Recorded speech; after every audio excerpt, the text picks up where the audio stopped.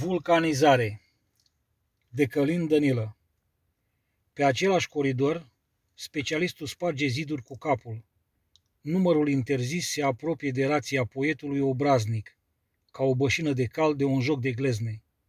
Cerul gândului, fără sprijinul cerurilor, e un șoarece în blana unui șoarece, cotrobăind cu aceeași imprecizie după aceeași inexactitate.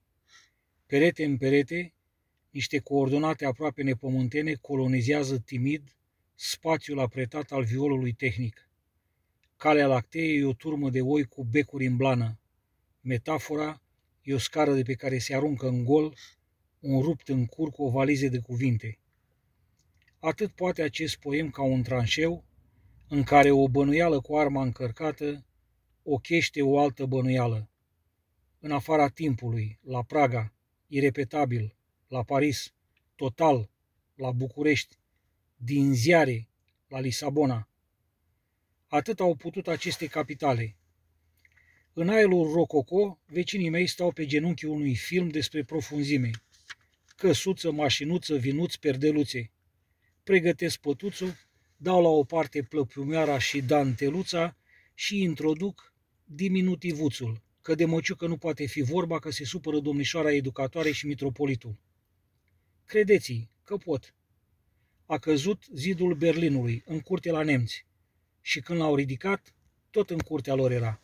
A fost posibil. Ți-o servesc cu reverul și mai scoate-o dacă poți. Și ți-o dau tăiată. Na, scoate-o tu. Când de liniște și pace și toate sunt la locul lor, pe aleile bunelor intenții, sclipind în urina soarelui, îți zâmbește obiectul. Aici e ceva nasol, nepoate, nu poți fugi. Chiar dacă treci prin urechile acului, obiectul te prinde și te coase la rever. Cu o îngăduință salubrul obiectul e ușor de înțeles. Obiectul are grijă de tine, se poartă prietenește. Dacă râgâi, te bate pe spate. Obiect, pauză, obiect. Mai bine prind consoane la copcă. Îmi zic, fă ceva măreț. Cântă la pian ca atunci când ai smulge cotor din rață. Dă-ți în lingură o gaură cu un burghiu de 16 și vezi dacă scurge borșul pe cravată. Umple 2 pagini cu nu mișca. Și la urmă scrie cu majuscule. Ușurel, să vezi dacă îți merge bine. Încuie ușa, stinge lumina, trage-ți 3 zăvoare pe ficat și visează-l pe Constantina Cosmei. Încearcă. De pe terasa Boema a pusul de soare și a dat foc la toate adresele. Alcool,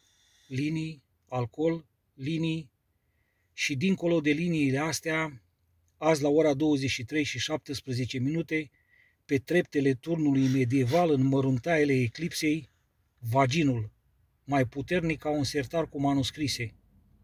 Luna transpiră pe la subțiori, iar ora e un nechezat de apă agățat în gard.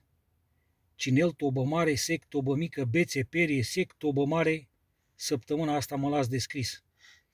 În timp ce mă străduiesc, pe străzi, instalatorul. Instalează gambe, umeri, posturi, trasee, reface lumea vertebră cu vertebră din scheletul nimicului. Instalatorul sloboade din mașinuța lui mici diavoli concreți. Polițaiului din intersecție îi instalează balamale de balerin țeapăn, bibliotecarii o fereastră prin care să privească trecătorii, lupopa pafnute o duzină de mătănii și spălătoresei Geta de la curățătoria chimică, pământ arabil între coapse și o scolioză ca manual pentru că poate, cu precizie. Mă suflic, mă resetez și mă uit prin lupă. Soarele e un bebeluș în chiloței care mă arată cu degetul. Ce-ar putea să însemne asta? Oftez, mă pun pe așteptat și așteptarea are mânere.